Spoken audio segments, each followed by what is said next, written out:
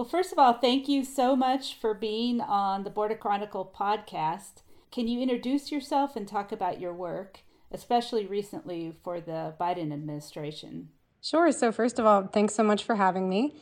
I'm currently the director for the Central America and Mexico Policy Initiative at the Strauss Center at the University of Texas at Austin, which is a very long title. I'm back there after spending 5 years there previously, and I took a short hiatus this year to join the Biden administration as a senior advisor for migration policy at the State Department. Okay, and can you say your name also? Oh, my name's Stephanie Leutert.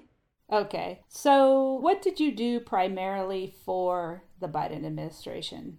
So when I joined the administration, I joined the Monday after inauguration. It was a time when everything was just getting up and running, personnel was coming in, and there was a lot of plans coming out of the transition period to implement, to really rethink migration policy, to address some of the Trump-era administration policies, and to imagine a new policy that could be put in place generally and also at the border. And so one of my first big items on my portfolio was the wind down of the migrant protection protocols. That is the MPP, also known as Remain in Mexico, a 2-year program under the Trump administration. And the Biden had campaigned against this program all through 2020. And it was one of the first things that his administration did was to stop putting people into this program and to bring back the people, kind of to wind it down and to bring back the people who had been returned to Mexico through MPP. Which is a big project, and it's a mouthful to pronounce it. Again, it is called the Migrant Protection Protocols, which is a misnomer, but it's certainly, I think, Remain in Mexico is a little more apt. Yeah, so I want to kind of go to the beginning of when this program was put into place, and I know that it involves a secret meeting in Houston in a hotel room, right? It does. And I'm hoping you could talk about how this agreement came to place, because it's kind of strange and bizarre. Well, I'm relying on reporting done in Border Wars, the book, but they report in great detail how MPP came to be. And yes, it was through a bilateral meeting in a Houston hotel where they talk about security guards kind of securing the area, and you have Mexican officials and U.S. officials meeting in this secret space to really hash out what kind of a new vision for what this program would look like at the border. And this is something that has never been done before. And what they came up with, MPP, or Remain in Mexico, is a program whereby asylum seekers and other individuals who are apprehended at the border or who turn themselves into Border Patrol, or even who cross at a port of entry and seek protection, they are processed, their cases are put into U.S. immigration courts, and then they are physically returned to Mexico to wait in Mexican border cities for the duration of their court proceedings, with them just crossing into the U.S. to attend their court dates and then returning back. So that is what they agreed to in this meeting in Houston, and then the details were really hashed out over the following months, kind of everything being negotiated down to which ports of entry, and that was an ongoing conversation, which nationalities. At the end, Mexico came out and said this was unilateral U.S. imposition. But really what you can see from the negotiating period from that meeting in Houston onward is it really was a back and forth. So this agreement, when was it hashed out in this hotel room? So the first meeting was probably mid-2018, and then throughout the rest of 2018, you see the kind of back and forth on the details. I think it's November 2018 when Nick Miroff at the Washington Post reports that this agreement is imminent, that it'll be coming out soon. And then it moved pretty fast after that. It was announced shortly after. You see the first guidance going out in December, and then officially the program is launched in January 2019. And it was only launched in one port of entry, and it began in San Ysidro across from Tijuana, and then over the following months spread west across the border. And how did it fundamentally change how people apply for asylum in the US? Well, before MPP, if you were an asylum seeker and you arrived in Tijuana and you crossed at a port of entry, you sought asylum, and you were a family, you would be released into the interior of the US and allowed to go to a community where you might have family or relatives, immediate family, friends, some type of support, and you would begin your asylum case from that US community. Now, the difference with MPP is you would lodge your case, but it would go into a border court. So in Tijuana, it went into the San Diego federal court system. And then you would be returned to Tijuana. Now, most people do not have friends or family in Tijuana. It's very difficult to get a U.S. lawyer from Tijuana. If you were living in a community in the U.S., you would register your children would go to school. There would be a system for you to gain work authorization through your asylum application. And these services, education, employment, were not really guarantees in Mexican cities. So you're still in limbo waiting in Mexico to see how your case plays out. And how long can this take? Well, it was supposed to only take a few months, but as the number of people put into MPP began to increase, and ultimately there were over 71,000 people who were put into this program, you begin to see court backlogs, and you begin to see, 6 months between hearings. And then, of course, if you went to your court hearing, you didn't have a lawyer and you wanted more time, it would be pushed further. And so you had court proceedings that were going on for well over a year, maybe a year and a half even, especially if you appealed. So this was not a short period of time that people were living in these Mexican border cities and trying to make a life. Who's applying for asylum, and are people treated differently depending on where they come from? So who is put in is any Spanish speaker from Latin America, except Mexicans, and with the inclusion of Brazilians. It included all families and all single adults. It did not include unaccompanied minors. And there were supposed to be carve-outs for specific cases if a child was sick or if an adult had a severe disability. And really, if your injury or your disability was not imminently threatening life and limb, I think is actually what the guidance says, you would probably be put in the program and returned to Mexico. Now, whether or not people were treated differently, not quite through a institutional process, but when you look at outcome data, it does look different by nationality. So if you look at the data on who got legal representation, Cubans and Venezuelans have much higher rates of representation than Hondurans, Salvadorans, and Guatemalans. And this carries over into, if you look at the outcomes of their cases, I think it's 730 people so far, very small, it's 2% of all finalized cases, received some type of asylum relief. And of those 730 cases where they received some type of protection, 85% are Cuban or Venezuelan. And they're only 20% of the population in the program in general. And what is striking, particularly striking, is that if you look at percentages by nationality and you compare it, so say Hondurans in the US, maybe 10 to 15% are granted asylum. But in MPP, it's 1% of Hondurans that receive any protection. So it's not just that, Venezuelans and Cubans are the only ones who are, who should be receiving asylum through this program and all Honduran claims are fraudulent.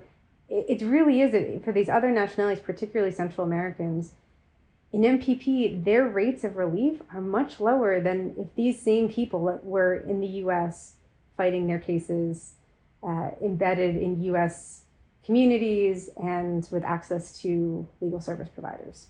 Why is that? Well, it probably has to do with a lot of different factors. The first is that there are, for Venezuelans and Cubans, there are a lot of networks in the US that were providing support. And there's a lot of family members in Florida and Miami that were helping to pay for lawyers that would even fly down and represent their clients in court. And so when I sat in on an MPP hearing in Brownsville, pretty much the majority of Cubans had representation, and more than any other nationality. And some of those lawyers had flown in from other parts of the country.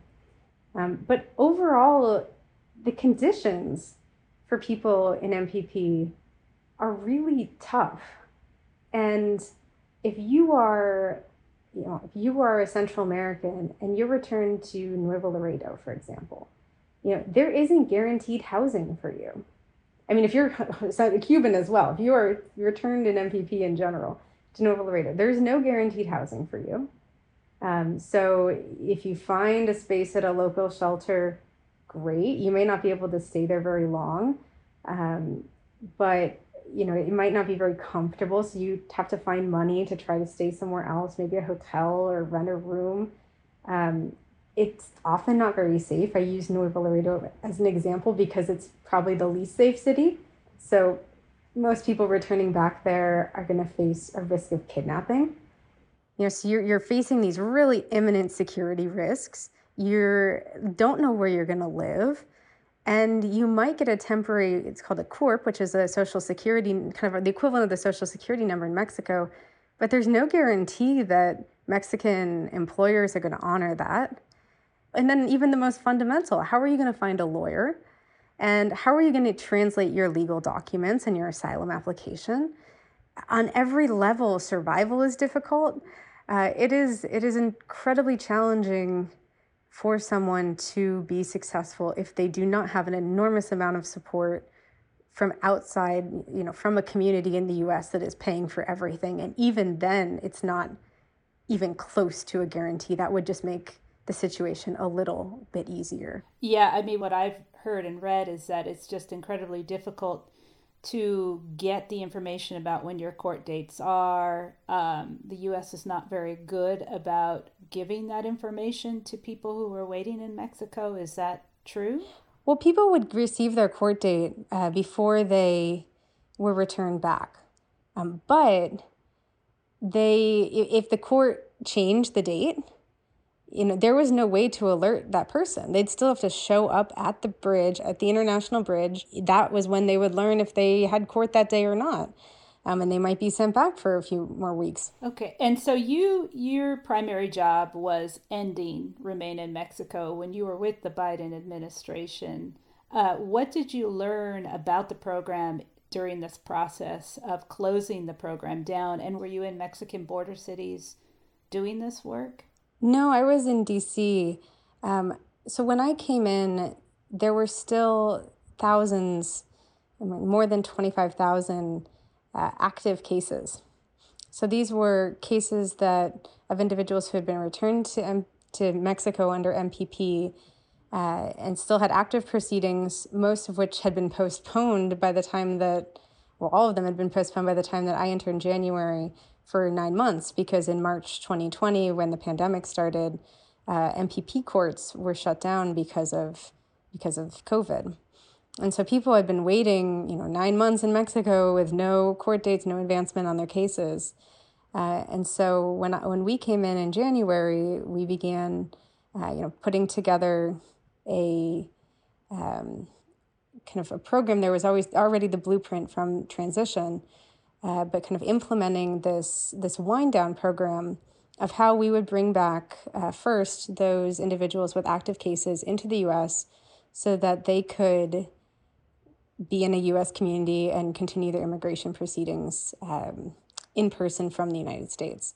Now, what I learned throughout it is just how many moving parts there were. I mean, first of all, if you think about wind down, it is a incredibly challenging process to find people who you don't have their email, you don't have their phone number.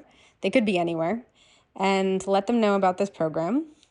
You have to figure out, who's going to be able to come in first. How are you going to rank it? Is it ranked on vulnerability? Is it ranked on whoever has been waiting the longest? How do you figure that out? How do you do this all in a COVID-safe manner? Where you're not endangering anyone, you're not creating a rush on the border where there'd be a lot of people in a small setting. So there were just so many factors. And at the end, there really was a very innovative process in place where you had UNHCR creating a virtual hub called Connecta, and individuals could register anywhere on this hub, and then they would receive a phone call from UNHCR. And then eventually UNHCR would give them a time and date and a place to show up on the border. And they would show up at usually right almost pretty much at the port of entry. And their IOM, the International Organization for Migration, would provide a COVID test to make sure they were not COVID positive. They would provide a legal overview, and they'd fill out legal paperwork with these individuals before they reach the port of entry, and then accompany them to the port of entry where they would be paroled in by CBP into the U.S. And then there's the whole other side of what happened and having, in the U.S. and having NGOs pick them up at the ports of entry and kind of take them onward so they wouldn't just be abandoned once they step foot onto U.S. territory. So it's this whole process. And through that process, 11,000 people, more than 11,000 people who with active cases were able to enter the U.S. and to continue their proceedings. And so now the Remain in Mexico program is starting up again. Can you talk about why that is and sort of what we can expect? Sure. So I think it was back in April, the states of Texas and Missouri filed a lawsuit against the termination of MPP, stating that it had caused hardship for them and that it hadn't recognized all of the benefits, as they said, with MPP. And in August, a Texas court sided with the states of Texas and Missouri and ruled that the Biden administration would have to put back in place MPP. That's kind of the short way of saying it. They claimed that MPP had not been lawfully rescinded, that the termination memo did not kind of fit the procedural requirements. And they also, this court also stated that until the U.S. government doesn't have sufficient detention capacity to detain all individuals, they would have to send anyone who they couldn't detain back to Mexico. And kind of because of this, put MPP back in place. Now, an appeals court has kind of narrowed down that second part on detention a little bit, but it did go up to the Supreme Court, which has accepted that while this is being battled out in the courts, the Biden administration has to re-implement MPP. Wow. So at the beginning of the Biden administration, there was really a core border immigration group of experts, including yourself, sort of tasked with, I think, undoing some of the policies that were implemented during the Trump administration, like Remain in Mexico. There seems to be a lack of vision towards the border and immigration now from the administration, and I've read about a lot of volatility within the administration of border and immigration people leaving, such as yourself, and that there seems to be differences of opinion between more progressive members and then more political members of the administration who are worried about the way Biden is going to be hurt politically by these images of arrivals of immigrants, such as we saw with the arrival of several thousand Haitians in Del Rio last month. So I'm hoping you can talk a little bit about what's happening from your perspective within the administration and this sort of ongoing debate that they're having, which is really, I think, creating this sort of confusion, I think, for border communities, definitely. Like what is going on? What's the What's the way forward? Yeah, so I mean, I think I'd start by saying that in any administration, you'll always have a lot of different views on any issue. But I do think that you're right about that kind of long-term vision about, particularly on the border, of where we're going to be in several years. And I think there are probably a couple ideas being floated around, but I think publicly, and really a concrete vision of what the next 2-3 years will look like, I don't think that's been clearly articulated. And it certainly is difficult if you don't have that kind of endpoint of we're building toward X. We're building toward the border looking like, this articulated vision. If you don't have that and not everyone's rowing their oars in the same direction, you do get swept away by the day-to-day events and people working on these issues. There's so many thoughtful, talented people in the administration, in the interagency, and they are working really round the clock because there's so much happening on a day-to-day basis.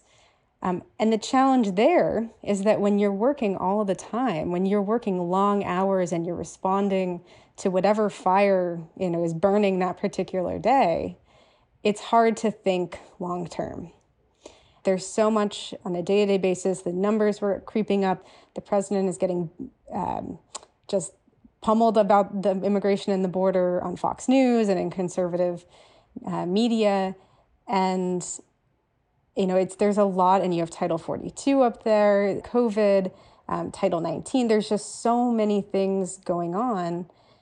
So that's a long way of saying that I think it's always normal to have different views and to have debate. That's part of the policy-making process. But you also want to know ultimately, where you're going.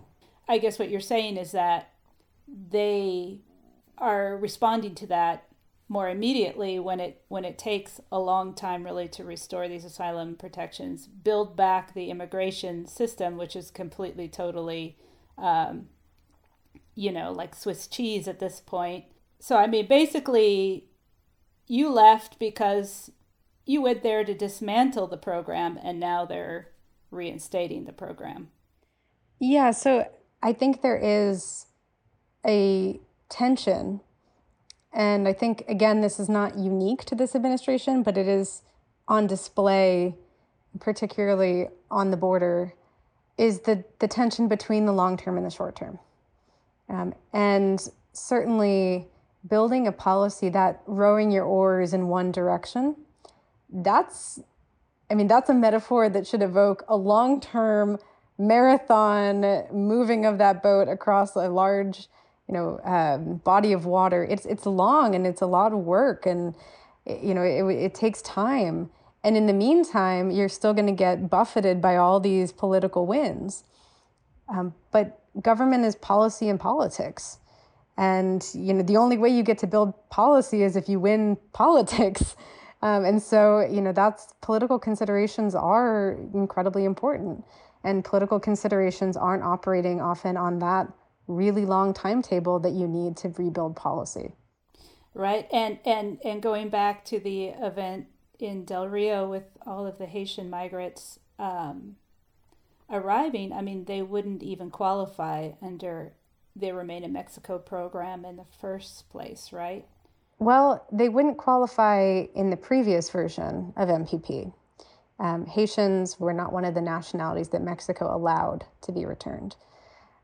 Now, in this new iteration, we'll see. They have not yet told us which nationalities Mexico will be accepting. My guess, and I have no insider information on this, but my guess is that Mexico accepting Haitians will be one of the discussions with Mexico. Yeah, and if we could talk about that event again, I mean, people were coming across the river because there's no way to come across a bridge or port of entry to even request asylum now, right? I mean, what's the current situation regarding requesting asylum at the border? Exactly. I mean, there is no way for an individual arriving at the border right now to to ask for protections without having to cross between ports of entry. So since March 2020, since the pandemic began, CBP, because of Title 42, has not processed asylum seekers at ports of entry. This creates this really strange, perverse situation, and you saw this play out in Del Rio, where if you want to seek asylum, if you want to ask for protections from the United States government, you have to cross between ports of entry. You have to cross the river. You have to jump over the border wall and find a Border Patrol agent. I mean, these people, the Haitians in Del Rio and the other individuals who crossed, they crossed and then they waited. They're not the migrants of 20 years ago who are trying to all evade Border Patrol. These are individuals seeking protection. They cross, they wait to be processed. And what's so interesting is that, a couple of years ago in Ciudad Acuña, so that's on the other side of the river from Del Rio, there was also a camp of individuals seeking protection, but they waited on the Mexican side and waited kind of in a list to cross through the port of entry to seek asylum. They did not, cross en masse into Del Rio like we saw recently. And that's because there was actually a legal pathway for them. So there was a way for them to wait and to cross in an orderly way. So what do you think will happen when the administration finally ends Title 42? That is a great question. If I had the answer to that, I would love to have the answer to that. Now, I think it would have been different if you didn't have MPP going in place. But now you'll have a time, likely, unless the administration pulls down Title 42 in the next month, which it doesn't seem to be planning on doing, where you'll have this overlap of Title 42 and MPP. So I think that'll be an interesting period of who's put in Title 42 and expelled, who's put in MPP and sent back. How do these two programs, how are they going to work together at the border? But I think MPP will kind of provide the way out of Title 42 as well, because I imagine they'll put more and more families that were expelled on Title 42, they'll put them into MPP and send them to Mexico. So Remain in Mexico obviously is Mexico plays a very, very important role in the program. And I know in the previous program, Mexico promised all types of protections for people and families while they were waiting in Mexico, which did not happen. I know you've done work in Matamoros, Reynosa.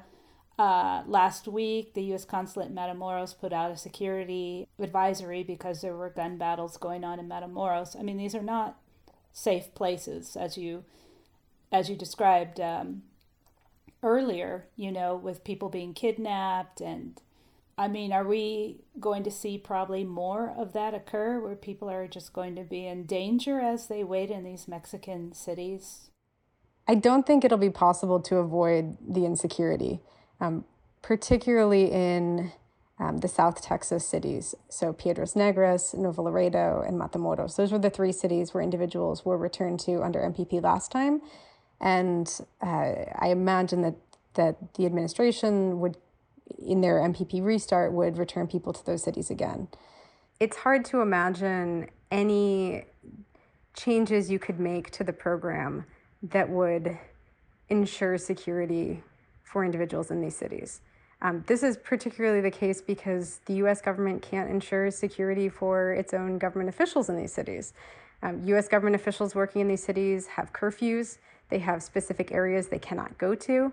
They're not allowed to travel on roads in between these cities in certain cases. So, these are, particularly in South Texas, particularly in Tamaulipas, Nuevo Laredo, Matamoros, I mean, these are dangerous places. They're at the top of the U.S. State Department's don't travel lists. But yet, these are places where we're going to be sending thousands of families, and including small children, back to these cities and telling them to wait there for months on end. Now, one of the projects actually that I'm working on currently is documenting kidnappings of people in Nuevo Laredo who were returned to the city as part of MPP. And I have over 150 cases of individuals in the program who were returned back who were kidnapped. And 50% of the kidnapping victims were women, 40% were minors.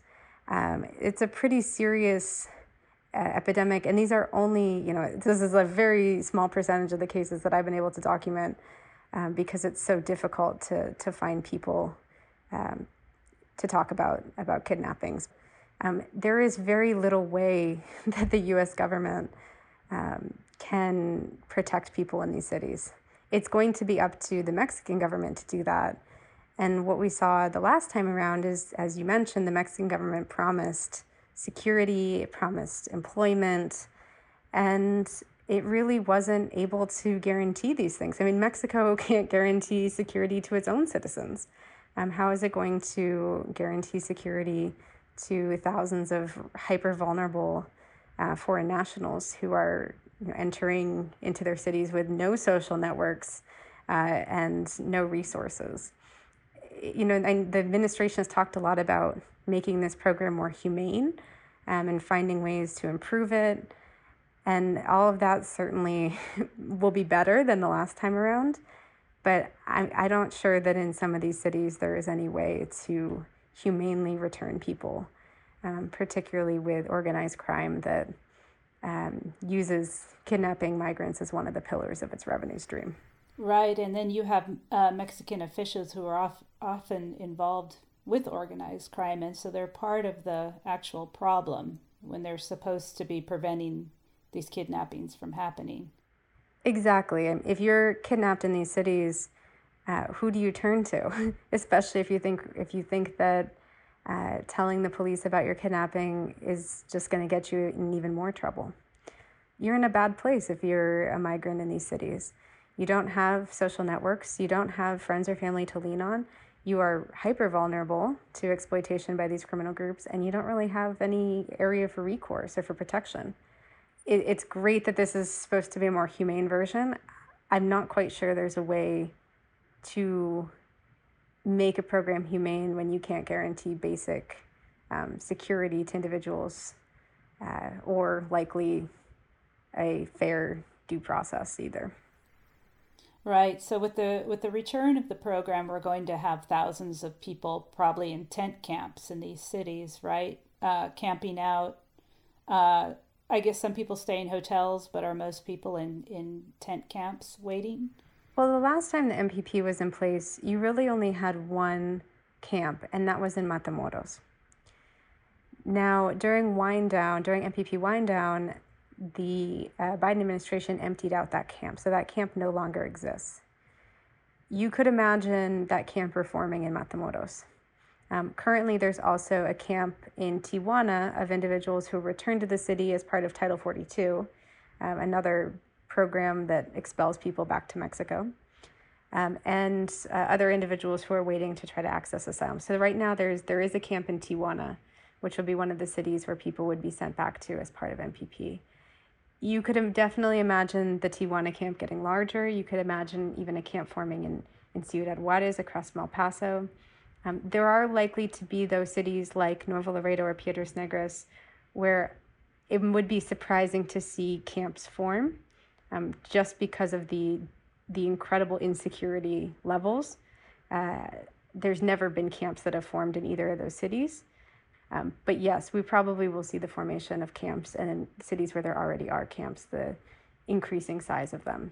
And then for those areas where it's too unsafe for them to form camps, you'll see people kind of fleeing to other cities, surrounding cities, like they did last time, trying to get out to Monterrey or other areas that take them further away from the border. But again, if they have to go back through those really dangerous cities to access their court dates. So there really is no guaranteed safety over the long term. So it's very disturbing that people are just being, these are vulnerable asylum seekers who are being handed over to organized crime, essentially.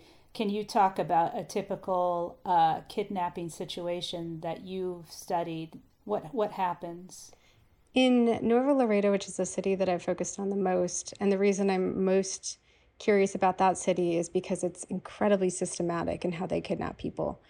And the way that looks is you have individuals being returned to Mexico. They walk across the bridge. They receive paperwork from Mexico's National Immigration Institute, and that paperwork gives them legal status in Mexico. But then the moment they step out of that office, they are targeted by criminals, members of organized crime who wait outside. They can spot them because they're not wearing shoelaces, because anyone in CBP custody doesn't have has their shoelaces taken away from them. So it's very easy to see who's returning back. There's also allegations that members of INM, Mexico's National Immigration Institute, also those who might be working with the organized crime might tip off the criminal organizations about who is coming back and where they're going. Once these individuals leave the immigration office, being kidnapped within a few blocks is really common. They might be walking to a local shelter. They might be trying to figure out a way to get to the bus station to leave the city because they know it's dangerous. And while they're trying to kind of figure out and find their way, the most common modus operandi is a truck pulls up, armed men jump out, force the asylum seekers into a truck, take them to a stash house. They are asked for a U.S. contact. That U.S. contact receives a phone call, usually asking for somewhere between $7,000 and $10,000 per person for their release, and asking that money be sent to a series of kind of broken up into small chunks and sent to a series of bank accounts in the city to be picked up, wire transfers. And if they receive that money, that person receives a password and is released. And that way, if they're found again on the streets of Nuevo Laredo, they give the password as kind of a proof that they have been kidnapped and have already paid the cartel and have been kidnapped at least once. So that is actually a really common scenario that people who work in civil society in Nuevo Laredo estimate that 40 to 60% of the people who are returned are kidnapped. So this is really an enormous business that's going on right now in that city. And what if you don't have the money? What if your family can't pay? What happens? There's a few different scenarios, but you don't receive a password. Usually the people are released, not always, but usually. And they might be put on a bus and told to leave town and to never come back. There's a couple isolated cases of people who didn't pay being actually dropped back on the U.S. side of the border, which seems strange and counterintuitive. But I've heard from Border Patrol that they think that they drop those people as kind of a decoy to distract Border Patrol as these groups try to move drugs or people in another part of the border. So they might be using them to further their own income-generating activities in other ways.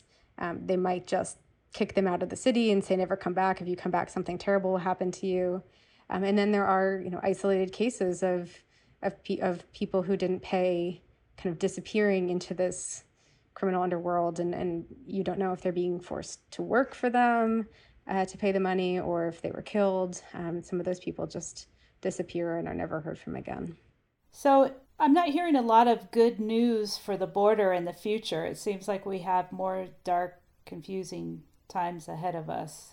I think there are some interesting ideas, moving forward, and you have the asylum regulation, which would allow asylum officers at the border to have affirmative asylum hearings, kind of quicker USCIS adjudications rather than the defensive asylum adjudication process where individuals have to go in front of a court. So there are these new changes that would streamline the system, which would make things go quicker, would turn it into an administrative process rather than kind of formal judicial proceedings. However, I think overall, we're looking at perhaps a bleak next few months. Certainly, while we don't have a plan for how that affirmative asylum processing would be used and in what ways, we're looking at Title 42 combined with a new MPP and still a lack of asylum processing at ports of entry. So I think you're correct in saying it's probably going to be a confusing and a somewhat bleak next few months while we have all these programs operating simultaneously. Wow. Well, thank you so much, Stephanie, for talking to me today and sort of shedding light on this very sort of confusing scenario that we have at the border right now, where it's really hard to tell exactly what's going on. So I appreciate you illuminating us and explaining the various programs. Of course. Thanks so much for having me.